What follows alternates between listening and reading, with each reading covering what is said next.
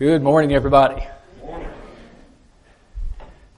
Again, we have a little bit of a power presentation for the lesson this morning, but I don't want to get the auditorium so dim that you can't find your way through your Bible.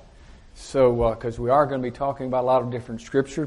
Before we dealt with some work in Panama, and the fact that Melanie and I greatly appreciate the church and all that they've done in helping us to make these trips there. In a sense, it's choosing the hard way to make these trips. We could use our retirement and do other things, but a portion of that we want to do those things that we feel like are a blessing for others, and certainly is for us. And the lesson today is called Choosing the Hard Way. And I have to confess right off the bat, as I'm sitting back there looking at that title, that's not what I pray for every night.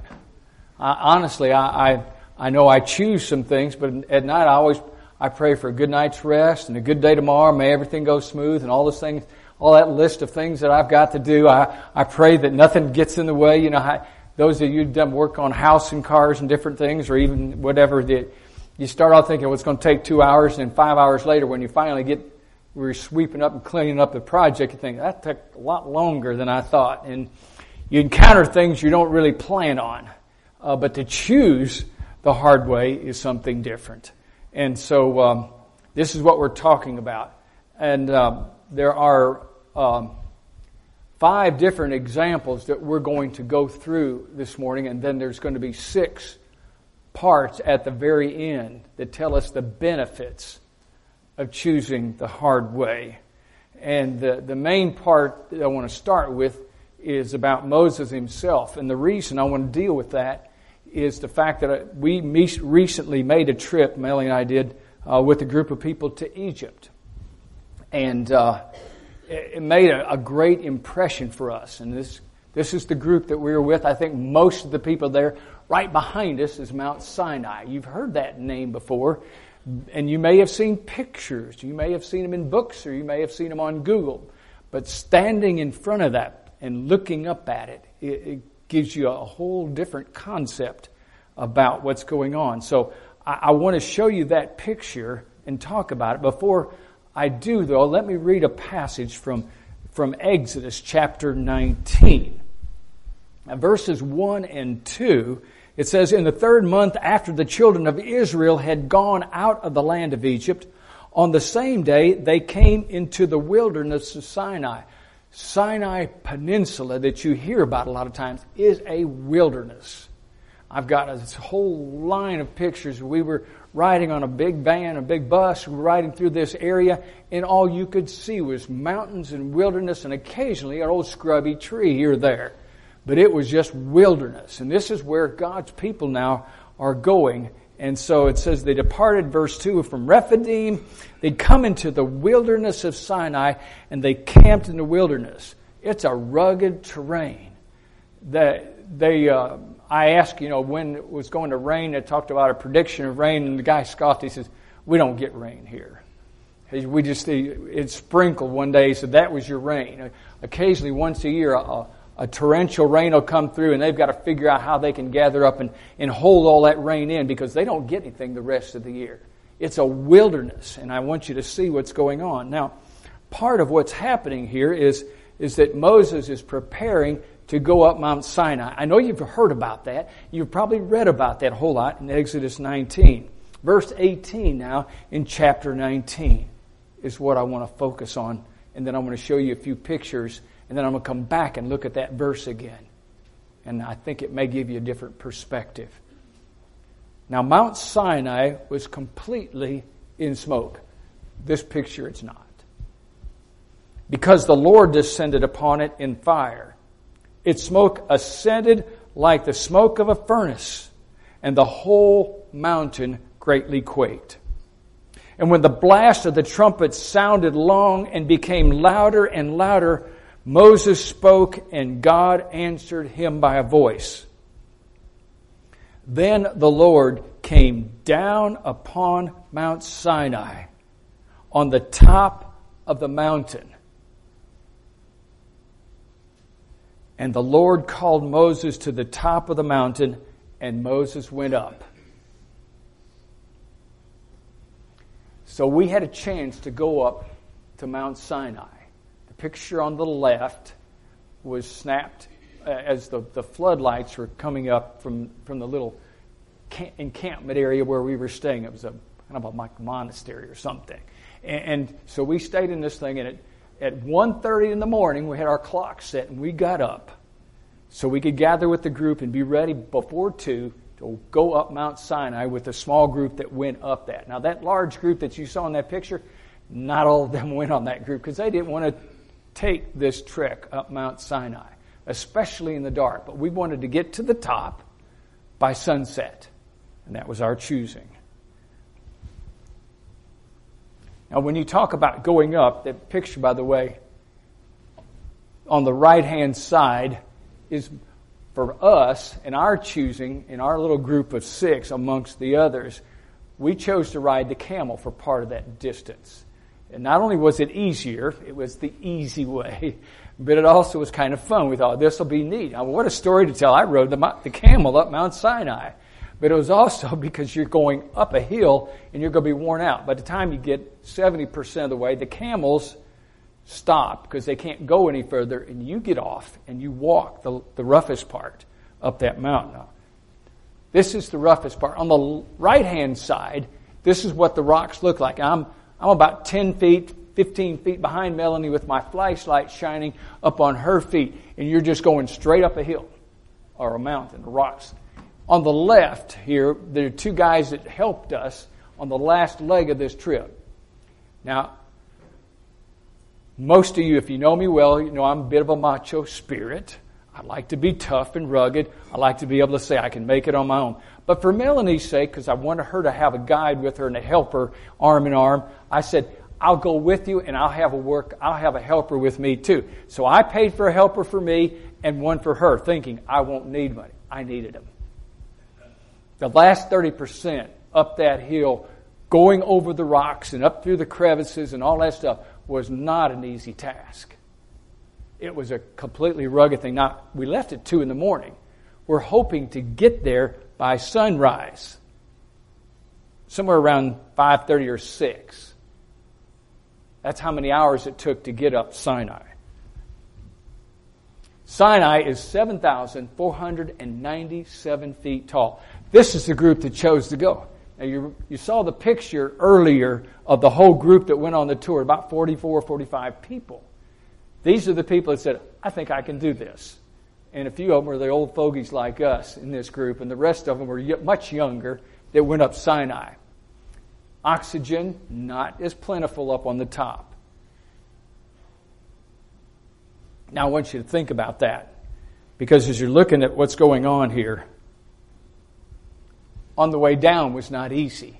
Now it's daylight, and you're looking out across the mountain as you're heading down. Still not easy. You're looking at the quote path that we're following along, and it's not an easy venture.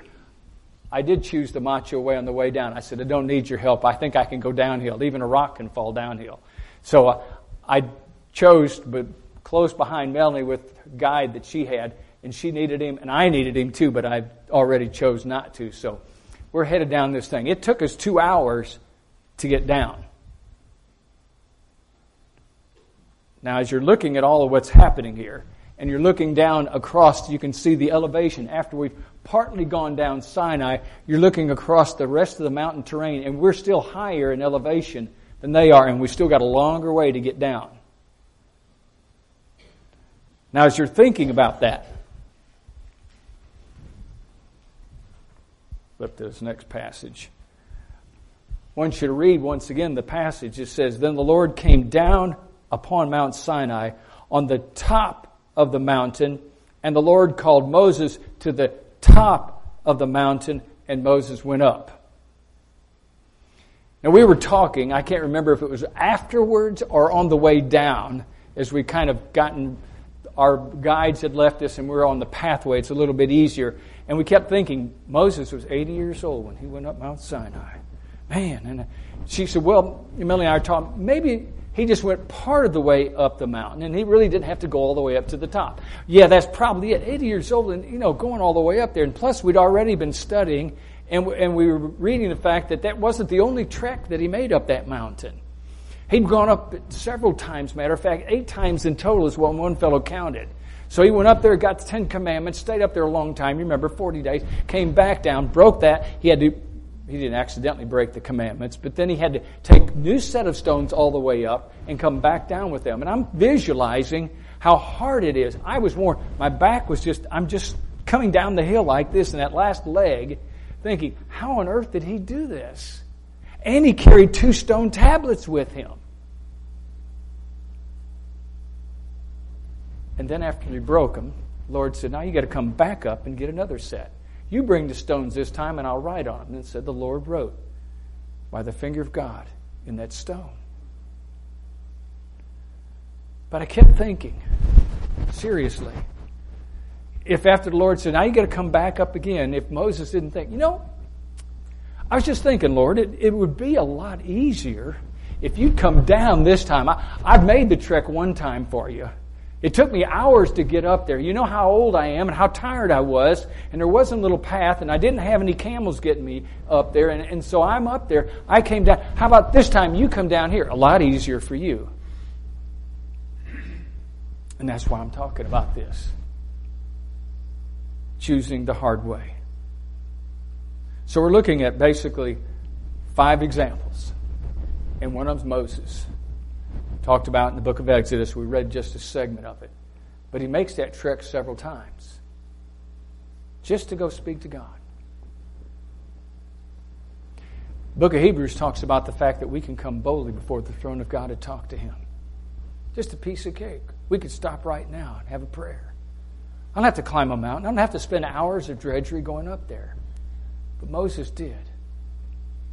And all I can think of is the impression that it made on him. That God said, you're going to do it the hard way. When you talk to me face to face, it's going to be a task. And you're going to be worn out, and you're going to realize that I've got everything for you. And you're going to sit down and listen to me. Choosing the hard way. Now, Moses made that trek several times. But you can also look at the fact of, in that process, oops, that's the last slide. We don't want to come to that just yet. I'm just going to stay here with Paul in 2 Corinthians 12. So turn to 2 Corinthians 12 for just a moment. Besides Moses and the fact that God required him to choose the hard way,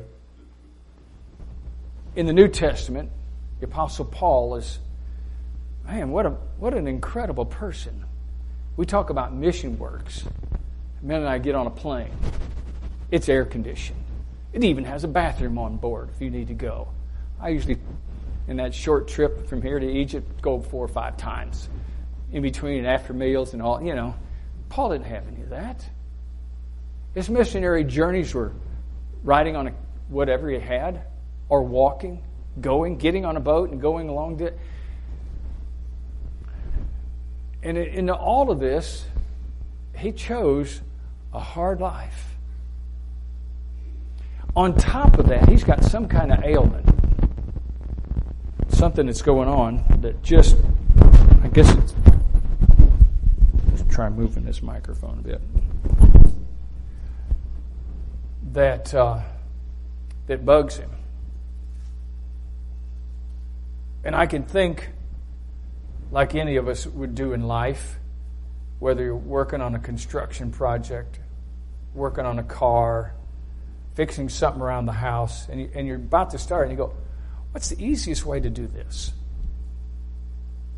And I can imagine Paul thinking, Lord, it said he prayed several times about this.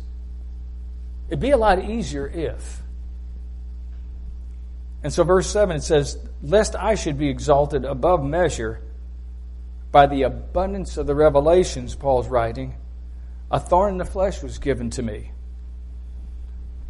a messenger of Satan, to buffet me, lest I be exalted above measure.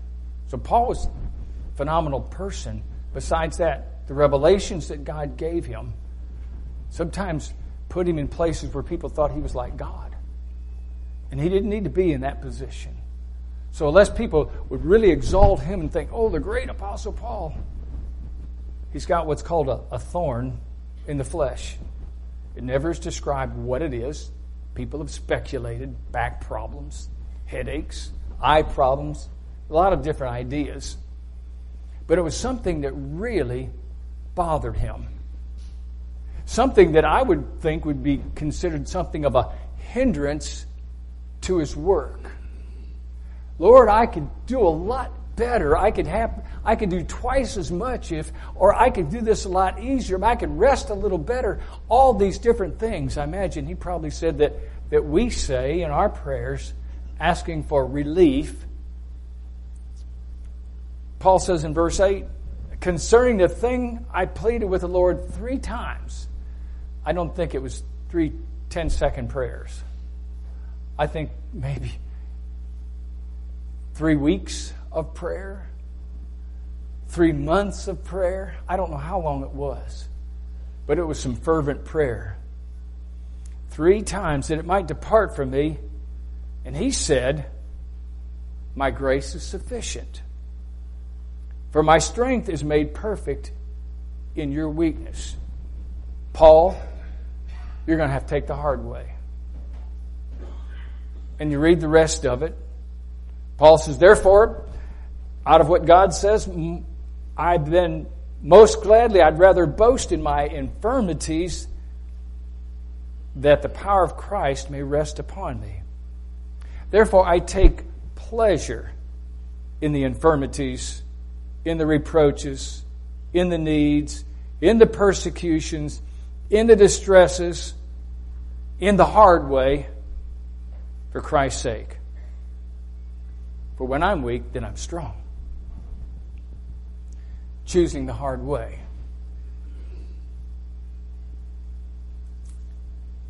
Looking back at the Old Testament, when God had called Moses, he didn't want to go. You look at the beginning of Exodus. Send somebody else, Lord, please, was the ultimate thing. He had lots of excuses. Oh, I can't talk right, can't do this, like we all do when it's time to do something for the Lord. But anyway, he goes to Pharaoh, and God says, we're going to send plagues down there. How many plagues? 10. 10 plagues. Everybody knows 10 plagues. Did Lord need 10 plagues? Did the Lord really need Moses to go all the way down there and keep going at Pharaoh's house and knocking on the door and come on out and no, yes, back and forth? He didn't need him for any of that. And how long did each one of those plagues last? And how long was it stretched out? Why 10 plagues when God could have done it with just one? I get the feeling as I start looking at the Bible that God never gives us the easy way of doing things. And there's a reason for it. See, not only did the Egyptians have to recognize the power of God in every circumstance, and there's a lesson in that, but also God's people needed to see that God was in charge in every one of those things. And so they're going to have to go through it along with the others and watch what's going on some of the time. Some of the time they had the plagues on them and sometimes they didn't. The Bible talks about God making distinction after a few of them, and it didn't come upon the people of Israel. But nonetheless, wow, it's a long time in slavery. The hard way of getting to learn about God. Well, then in book of Numbers, chapters 13 and 14, they're out of Egypt finally. They're finally out of Egypt, and they've dealt with all this stuff, and they're getting ready to cross over in the promised land. And they send out spies, Numbers chapter 13. 12 of them, one from each tribe. Had to pick the best guys there was. You know, the tough, rugged, Rambo type people that could just go out and do whatever. We're going to send them out and they're going to come back and they're going to say, let's go get them. But most of them didn't say, let's go get them when they got back. You know the story. If not, go back and read chapter 13. And then in chapter 14, when it begins to develop, the story says that the people began to complain because they didn't think they could go. And well over the large majority of the men that they trusted said, we can't do this. Except for 2 of the spies. And those are the names we remember, Joshua and Caleb.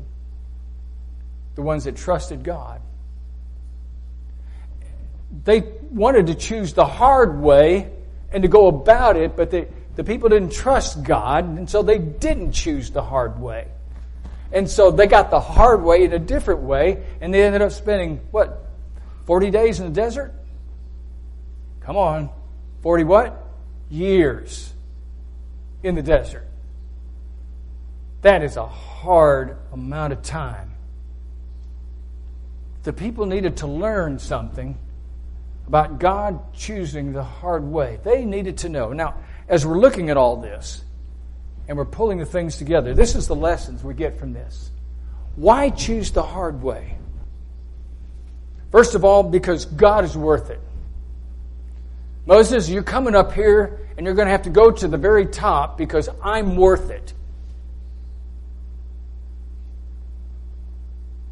Any man that begins to date a girl and he decides he's going to pop the question, she's got to know in her mind that he's got in his mind that I'm worth it. That I'm going to stick with you. I will do everything that's necessary to protect you, care for you, provide for you, stay with you to the end in spite of everything. It's not going to be easy. That's why they say, in sickness and in health. There's the two-sided sword of the whole thing of marriage. The hard way. But God is worth it. You come up here to me each time. You do things my way because I'm worth it. If I say this is it, then you say, God says so, it's worth it. Number 2, you got to learn that God provides. And that's why the 40 years, I think, in the desert. Because before that time, after the people had seen the plagues and they'd left Egypt, they'd crossed the Jordan, and they're getting ready to rather cross the Red Sea, and they're getting ready now to do what God says. They still weren't sure that God was going to do it. So they needed 40 years in the desert. There's no food there. There's no water there. It is desert. And so day after day, 365 days for 40 years, these younger people grew up knowing God provides. You're going to spend time doing it the hard way. So when you get through, hey, God provides. There's one thing for sure. I can trust God's going to provide. And it's just God's way of doing things. It's just everything we're looking at here. Now, I didn't mention the passage in Philippians yet and about Jesus. But Philippians chapter 2, now in the New Testament, is Paul's writing a letter to a church. It's a good church. Philippi church is one of the least amount of criticized churches in all of Paul's writings. He's so grateful that he's got them with them. He says, I thank God every time I pray for you all. He's just so happy with them. And yet, verse 5, he says in chapter 2, let this mind be in you, which is also in Christ Jesus, who being in the form of God, didn't consider it robbery to be equal with God. So he knew what he was about to do. And his divinity wasn't being robbed from him. He was choosing the hard way. So verse 7, he said, he made himself of no reputation, taking the form of a bondservant and coming in the likeness of men. And being found in the appearance as a man, he humbled himself and he became obedient to the point of death, even death on the cross.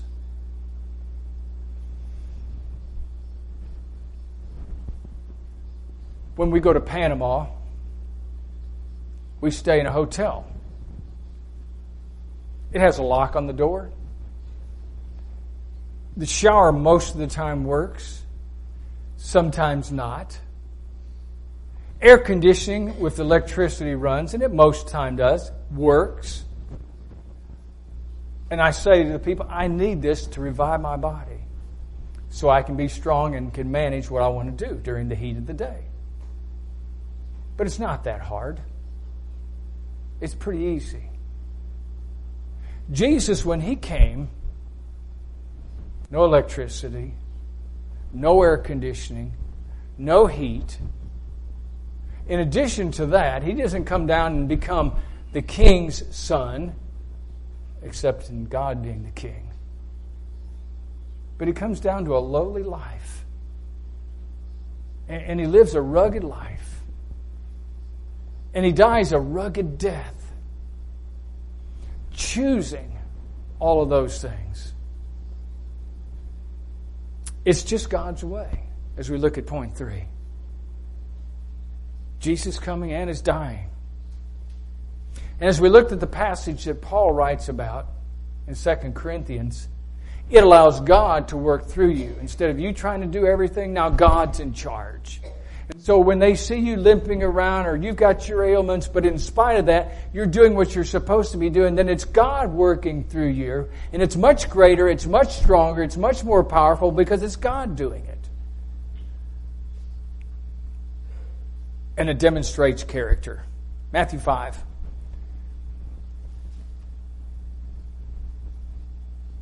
Matthew chapter 5, verse 20.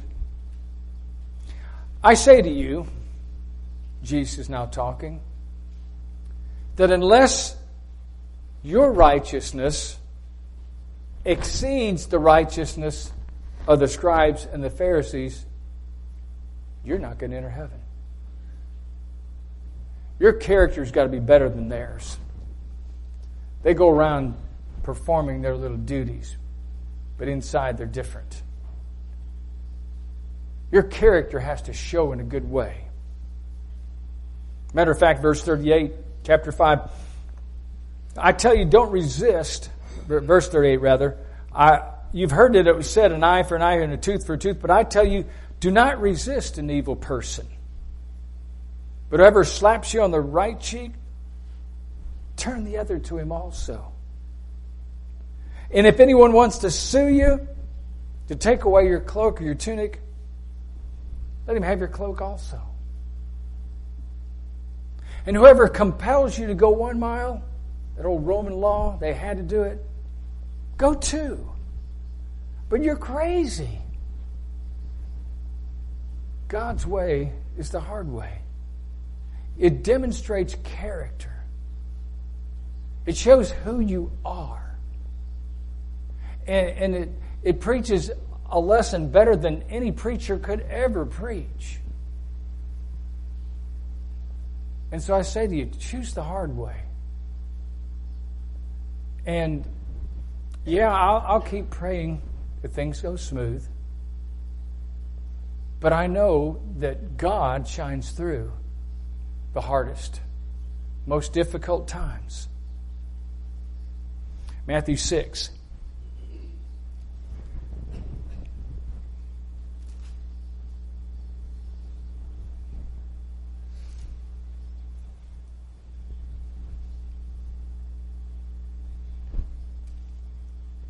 I've got the passage misread here, miswritten on here.